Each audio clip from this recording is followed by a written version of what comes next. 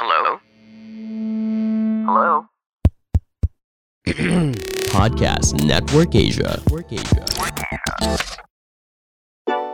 Welcome to our Parenthood Podcast, where we have conversations on principles and practical things about parenting, marriage, and family life. This is Dennis.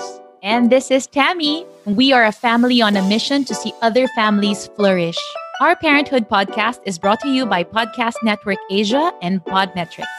Hello, everyone, and welcome to our Parenthood Podcast. This is your host, Dennis. And this is Thammie. Isaiah C. Liam C. Hello, this is part 3 of Discipleship Starts at Home. This is our last installment for this topic, and we are excited to share to you the final episode of how discipleship can work in our homes. So please sit back, relax, and enjoy our episode for today. So first is honor God, next is obedience. Touch the head, touch the heart. To obey. So, pag nag-obedience, hindi lang yan, papaluin kita para mag-obey ka. And sometimes that's how we disciple also. Minsan, ganun din tayo kay Lord. Lord. Kanya, di ba, may nangyari, naplat yung gulong mo. Feeling ko, demonic attack to kasi may ginawa akong kasalanan. Minsan, ginaganon natin si Lord. Nagkasakit ako, nagka-COVID ako, siguro may kasalanan ako. Hindi, siguro lang hindi ka nag-mass. Okay? Kaya ka kinobid, di ba? But again, it's obedience. It's not just external. It's about the heart. Go for the heart because it affects the hands and the feet. Si Thammie sobrang galing dyan mag-process sa mga anak namin. Ang lalaking kasi mahilig mag-shortcut eh. Mali na ginawa mo, mag-sorry ka na. Mag-sorry ka sa akin, mag-sorry ka kay Lord. Tapos ang usapan. Di ba? Tara, kain na tayo. Di ba? Gutom na ako. Di ba? Pero hindi, madami pa palang i-process yan. Lalo na pag anak nyo babae. Grabe mga babae. Ang tagal i-process. But we need that. And it's learning how to listen. It's learning how to... Why? Because you want to go and connect to their hearts. Discipleship focus is shaping the heart, not controlling behavior. Okay? So when we make disciples, it's not about the external behavior. It's about shaping the heart. That's why it's a journey. It takes long to disciple. You don't graduate from discipleship. You graduate from tools, booklets, curriculums, but never in discipleship. And know the role of the Holy Spirit. You are not the Holy Spirit. You can never transform the heart of your teenagers, the heart of your kids. You can control to a certain point, but then at a certain age, that control gets lesser and lesser. So know the role of the Holy Spirit. The name of the Holy Spirit is not your name. It's the Holy Spirit. You're not part of the Trinity. That's the role of the Holy Spirit to transform the hearts of your kids. Letter M is mission. It's a family business. Tulad nga ng sabi namin kanina. It's always a family business for us. Everybody gets involved. Anong role natin as parents? We sharpen the arrow. You know why? Because one day, anong role ng arrow? Bakit may arrow? Nire-release yun sa target. My role as the parent is very simple. Sharpen the arrow. Because one day, at the age of 16, 18, 17, I release them into the world. I will no longer control them. So, may mission sila, may goal sila. Bigyan nyo ng tamang goal sa buhay. And it's not all finances. And sometimes maybe they're not even going to be called to be millionaires. No? That was my experience with my parents. Ayaw nila akong magpastor, wala rong pera. Di ba? Naku, magugutom ka. Ganyan. Dapat negosyante ka. God has blessed us. Why? Because they sharpened us. When I was in their quiver, they sharpened us. And we had anchor discipleship in church. Ang dami nag-disciple sa amin ni Thammie. And lastly is example. Monkey see, monkey do. Ano makita sa bahay, yan yung gagawin. That's putting it into practice. You honor God, you obey, touch the heart, mission, and example, home. Okay, H-O-M-E. Let me end with this thought lang. No? Sa Bible, if they talk about the Father, this is the account of Terah, 6 verses on Terah, 13 chapters on Abraham. This is the account of Isaac, 3 verses on Isaac, 11 chapters on Jacob and Esau. Account of Jacob, 1 verse on Jacob, and then chapters about Joseph. What is the Lord telling us? Paano mag-isip si Lord? Your life is gonna be defined by what? The account of your life. You will be held accountable by what? The people you disciple in your home. Grabe, di ba? Ooh, very Hebrew concept. Very biblical concept. When I get to heaven, because I can only be the father to my kids, I cannot delegate that. The Lord will tell, yung buhay mo, Dennis, check natin. siguro may video ng buhay ng mga anak ko. Hindi kung ilan yung pinastor kong simbahan, lumaki ba yung church, and but really, have I created that culture? Sa daming ginawa ni Isaac, the story was about Jacob and Esau. Sa daming ginawa ni Jacob, it was the story of Joseph, right? And that's the account. You'll be held accountable. God takes into account your life when they see the home life. Establish them in the faith, the word, and the church community. Equip them for kingdom work. Think kingdom. Always think kingdom. No? You're not building your own business empire. You're building God's empire. You're not building your own name. You're building God's name. Because at the end of the day, nobody will remember you after 3-4 generations.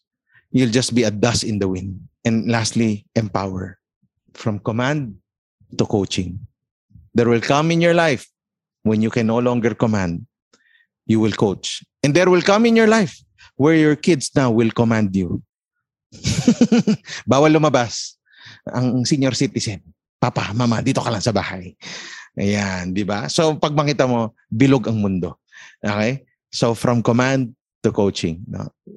Yes, thank you, Pastor Dennis and Sister Thammie, for such a wonderful message. Ang dami nating insights na kukuha na lahat, words to keep, wisdom to digest further in our family, in practice. No? We know that starting and maintaining discipleship in a family is, for us, palagi inisip namin, kailangan dalhin sa church, kailangan Bible study sila, fear the Lord sila, but really, tonight we're reminded that it's really lifestyle. I like especially the part that you say, run with them. It's not about passing the baton, but to be really engaged with their lives and to really example. Yun ang pinakamahirap gawin. Be an example. No, for sure, attend this tonight. We'll also have so many questions that they want to ask further. So let's now open the question and answer portion. Let's start off with the first one. Is it fair to say that parents have greater spiritual influence than the youth leader? Of course. In fact, many churches don't have a youth pastor. Hindi po glorified yaya ang youth pastor. No? I think this is a common misconception. Hindi kami daycare center. No, I've been in youth ministry for the longest time.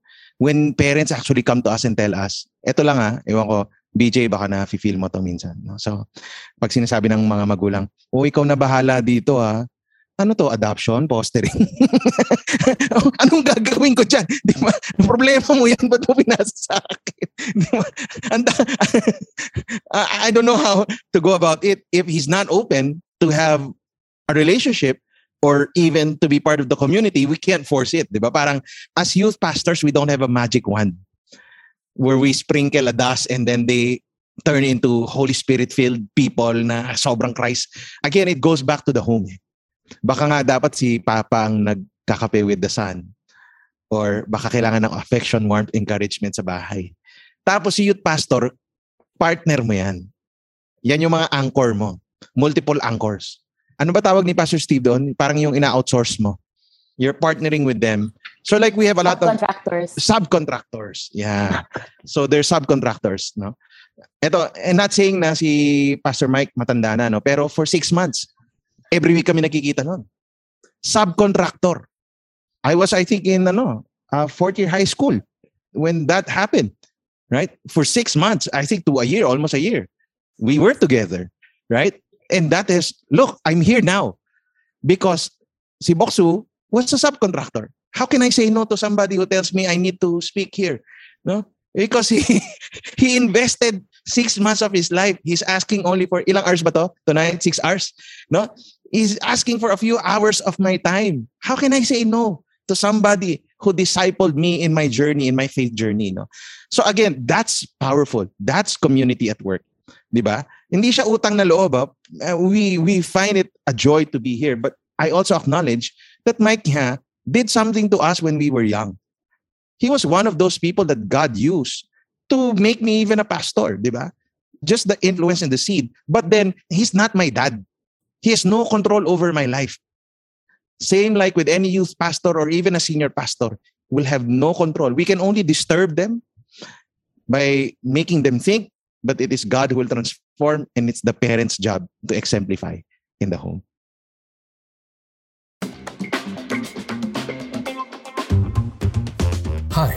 I'm Francis Kong, and this is Inspiring Excellence, a podcast that will guide you to the path of excellence and inspiration one episode at a time. Success is totally achievable, and in this podcast, I've got a lot of good stuff, and I want to share it with as many people as I can, and technology makes this possible. Ready to be the best you can ever be? Listen to Inspiring Excellence on Spotify, Apple Podcasts, or other podcast streaming platforms now. Now, back to the episode. How to deal with parents who seem to place the burden of pastors to disciple their children? How do you attend to them, or ano pong pwede mong sabihin sa kanila for them to know their place at hindi iasa? Yeah. We're very upfront. I think Thammie and I are very upfront. We would always say, we'll talk to your kid only if he wants to. But if it's coming from you, I'm not sure if we can. It needs to come from him or her. Then we can work it out. Or sometimes, pwede ba create mo na something para magkakilala kami? Hindi cold call na parang may binibenta ako, na babaguhin ko yung buhay niya. Like, invite us to your home. Maybe do something. So, ganon. Icebreaker. Yeah. Oh, or again, it's relationship, it's community building again. It goes back to community. That's why I challenge churches now. If you don't have a strong community, that's not gonna happen. Because, paano? Sino mag-invite? Hindi naman natin ito ginagawa. Awkward. Or ano. Yeah. So, it's starting to create more of that culture in the local church. That homes are, yung hospitality is back again. It's a gift that was given to us. Christians were very hospitable in church history. Homes were very open. During pandemic, it's the Christians who never leave the city. They took care of the sick and the dying. In short, the community is so strong. Diba? Nobody was in need. Everybody had what they needed. They were fed. If you were... Acts Church. Mr. Thammie, we have a question here for you. Can you share some tips on how to touch and connect to the hearts of your children? I think Dennis already mentioned kanina, no, yung entering their world.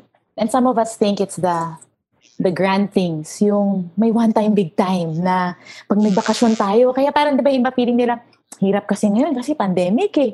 Di talaga tayo makabakasyon, wala masyadong special moments. Parang baliktad kasi ngayon, every day, we're with our children. And we can make, it's the seemingly ordinary things that can really make the difference for our children. It's yung mga maliliit talaga na on the practical note, I think, example ngayon, lahat tayo, laptop, work from home. Your child enters, wants to talk to you. Do they see you? Wait lang.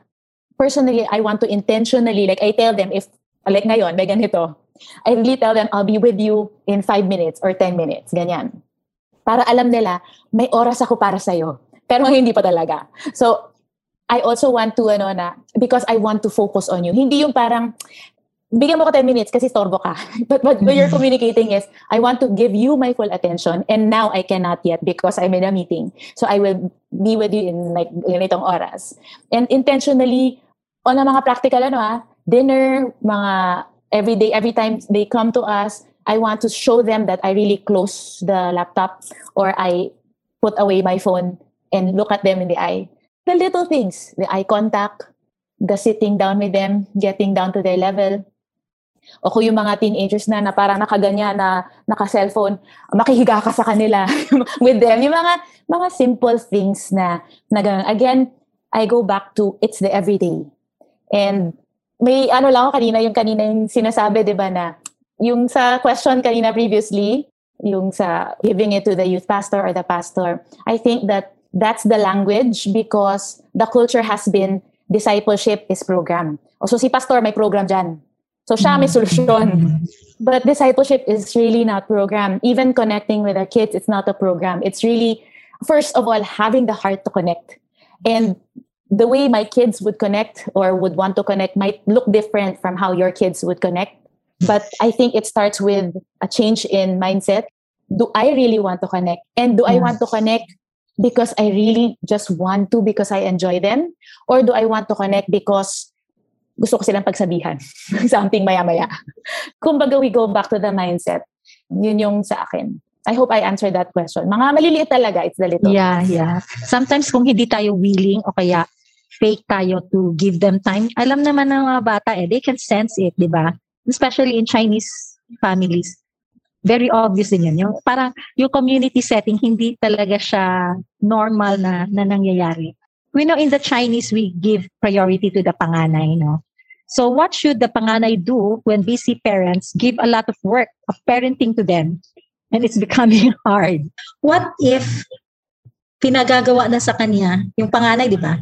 What should she do, especially if she's not an adult yet, but she's given the responsibility? I think that happened to me. Yeah. And now I'm in the process of redeeming my relationship. No, God's redeeming pala. God's in the process of redeeming my relationship. I said, I think it's an issue of boundaries also. So I don't know if the one asking is the eldest or the one asking is the parent na binigay niya sa eldest niya. Bata. I think it's you setting the boundary because that is honoring the roles that God has given us in the family. So we cannot take on the role of being parents to our siblings because that's not how God designed it. For the most part, kasi it's my way or our way of honoring our parents, right? Na I will honor you by doing this. But if we take on a burden that's not for us to carry, that God did not place on us, it will eventually put the strain on the relationship. And I experienced that years back when kaka-start lang namin ni Dennis and I had to be the mom to my siblings. And there really came a point where I said, I will be an atsi to you, I will cheer you on, and I will help you in these areas. But in this area, that's not my jurisdiction. And I want to stay faithful to the role that God has given me. And when I made that decision, not only was the burden lifted from my shoulders, it actually really, really greatly improved my relationship with my siblings and my parents. So it's honoring the role. So there's a way na you don't have to, alam mo yun, don't resent it din naman. But hear from God and ask the Lord, alin dito, Lord, ang gusto mong tumulong ako na areas? Alin dito yung hindi ko na dapat buhat na load? And many times, minsan tayo pa yung nakaka-prevent sa work na gustong gawin ni Lord sa kanila pala. Kasi we're trying to rescue, but that's not what God has decided. When is the point where you don't have to obey everything your parents tell you? Galing to sa mga kids, ha? I know you have to honor them, but when can you choose your own way? Mahirap tong tanong kasi controversial. May sagot ako and you can agree to disagree. Yan na lang. Okay? Kasi wala akong Bible verse for it. May sagot din ako pero hindi ko alam kung yun yung sagot mo. Or may Bible verse naman talaga. Ano sabi sa Bible? Honor your parents. Honor your father and mother in the Lord, for it is right. The word honor is not the word obedience. Those are two different words. Okay? I can actually disobey and honor. Now that I'm married, I have my own family. Kunyari, sabi ni Papa, Dennis, gusto ko half of the week dito ka. Half of the week sa asawa mo. Ikaw magbabantay sa akin. Pa, alam mo naman love na love kita. Pero hindi ko magagawa yan. Did I just disobey? Yes, I disobeyed. But with the spirit of honor, I could actually say, Pa, that can't be done. I'm not sure if that would even be possible. Diba? So hindi ko siya dinisrespect or dishonor. Diba? Pero dinisobey ko siya. When I wanted to be a pastor, ay nako, hindi pwede pag walang blessing ni ano. Tinawag ako ni Lord dito eh. Diba? So I had to pray really hard to the Lord. Because if I obeyed my parents, I won't be a pastor. Maybe I'm a multi-billionaire now. Okay, but diba? So, but God called me here. But binastos ko ba sila? Dishonor ko ba sila? No. In fact, making that decision when I was an adult gained the respect. That I stick through my decision, did not ask money from my parents, went down in our lifestyle, chose to walk in the ways of God. In the long run, my parents honored us for making that decision. Kasi pinipilit nila kami magnegosyo. Sabi ko, hindi na. Tinawag na talaga kami ni Lord. Dito magpro-provide si Lord, hindi sa negosyo. Diba? But I had to talk to them. It's over breakfast. Papa, Mama, I just want to say, I know your heart. You love me. You want us to have a business. But we made a decision. We're not entering into business. we felt the call of God in our lives. Kung gusto nyo bigyan kami ng milyon-milyon, tatanggapin namin yan. Pero hindi po kami mag-negosyo. Di ba? Ayun. So wala rin silang binigay na milyon-milyon. No? So, but I think as we become adults, there's a way to converse with our parents. John Maxwell calls it, di ba, yung leading up. You lead the people up there, yung authority over your lives. Di ba? And for dads and moms, si Junior will always be Junior. Di ba? I will always be the shorty. Kahit na senior pastor na ako, si Anya tingin sa akin shorty. Di ba? Wala siyang pakialam kung senior pastor ako. Sa bahay, ako si shorty. Di ba? I need to learn how to lead up, even with my siblings and my dad. No? So hindi mo sisermonan yan.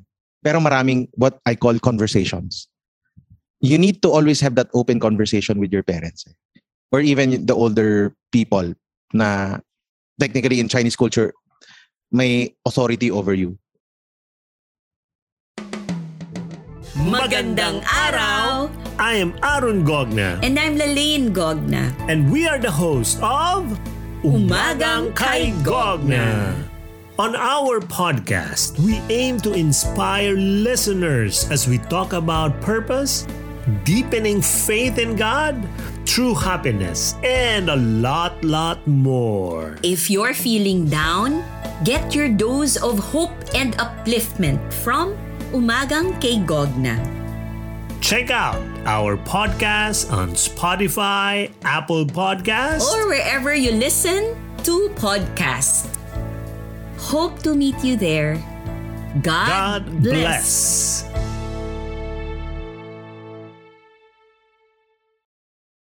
Yeah, I also wanted to add the faith, and I think I would want to speak to the parents because one of the favorite verses that we would quote is Ephesians 6:4, diba? Children, obey your parents in the Lord, for this is right. Obey. Obey. Diba? Ganun pa tayo minsan. Makuha ka muna sa tingin. Obey.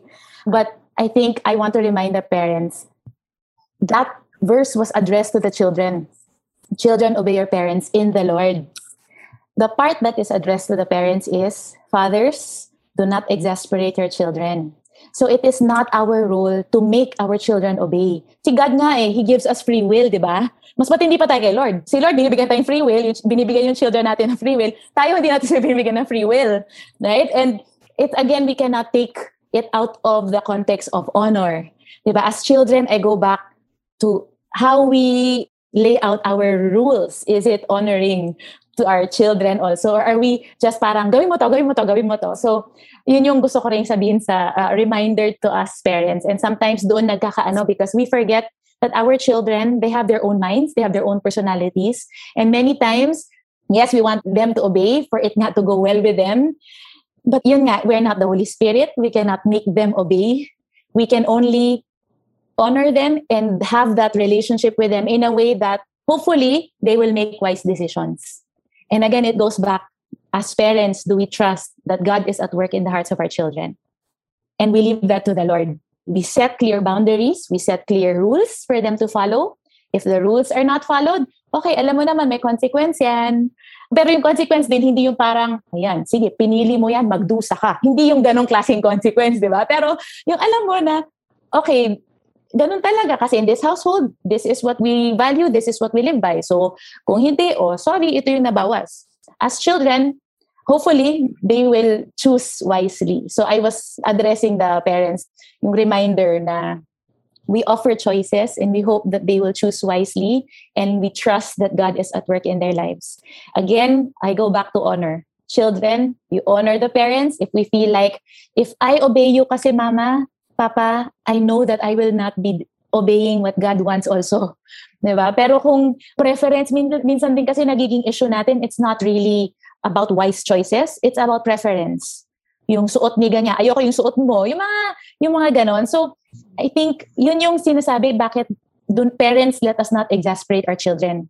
Because many times, what we try to make them obey, is it really something na issue talaga sa wisdom, sa character, or is it just because it's not our style, it's not our preference, and we impose it on them?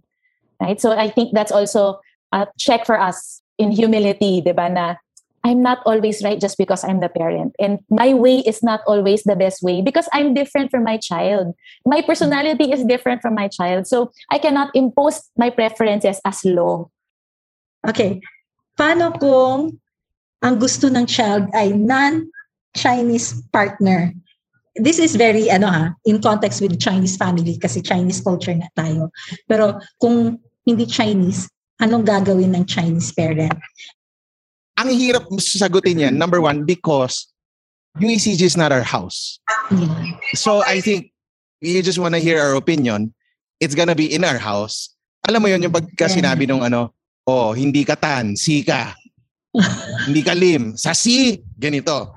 Diba? So I think it's a good discussion with your parents regarding that kind of culture. But syempre, if you're from Victory, you'll hear it from the father of the house, the senior pastor, what he believes about it. And how I've seen so many theologically doesn't make sense with some of the culture that we practice. If you really tie it up with created in the image and likeness of God, every tongue, nation, language, we come together as, siguro in the eyes of the Lord, neither Jew nor Greek, nor male nor female, but all are one in Christ. But then, sa akin lang, sa nagtanong, know what you're entering into. You're entering a multicultural, or you're entering into an intercultural relationship. It's not gonna be easy. Especially if you have traditional Chinese relatives. Are you ready? Go against all odds, di ba? Kanta yun, di ba? So, yan lang yung lagi kong sinasabi. But when I talk kasi to the parents, na ganun yung concern, I go back kaya mo ba talaga kontrolin yan? Sige, sabihin mo bawal. Anong gagawin niya? Tatago niya. Di ikapin mo na lang yung lalaki. Kausapin mo. Kilalanin mo. The worst thing that could happen is that they'll see Christ in you because you had coffee with the guy and maging Christian pa yan. Tapos ma-love mo pala. Tapos pwede na pala. Di ba? At saka hindi problema ng lalaki na naliligaw yan. Problema ng anak mo yan, di ba? Pinalaki mo yung anak mo. So, ikaw talaga magdi-deal dyan. But have an open conversation. Don't let it be, kasi walang verse to say Chinese lang. Di ba? So, pagka theologically, wala tayong grounding for a pastoral counseling might plead towards, just honor your parents na lang. Di ba?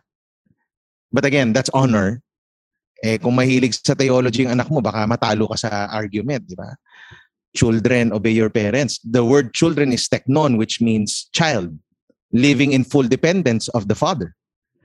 But what if he has his own job and you don't have? And he can live his own life. He's no longer under your roof. Oh, di ba? Parang, kaya ang hirap sagutin. Tawag sa sociology yan, kanya-kanyang context yan. So even within UECG, one family could have a different value system or belief system compared to the other. Yun. Kaya mahirap siya sagutin kasi walang Bible verse doon sa tanong na yan.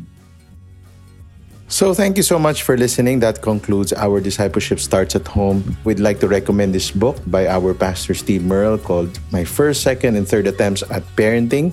And we'd like you to get that book. I think it's available in Shopee, Lazada, or even in Amazon. And that has helped us a lot. And do hope that you get to enjoy also the process of discipleship in your home. God bless you guys, and thank you for listening to our podcast. See you again in our next episode.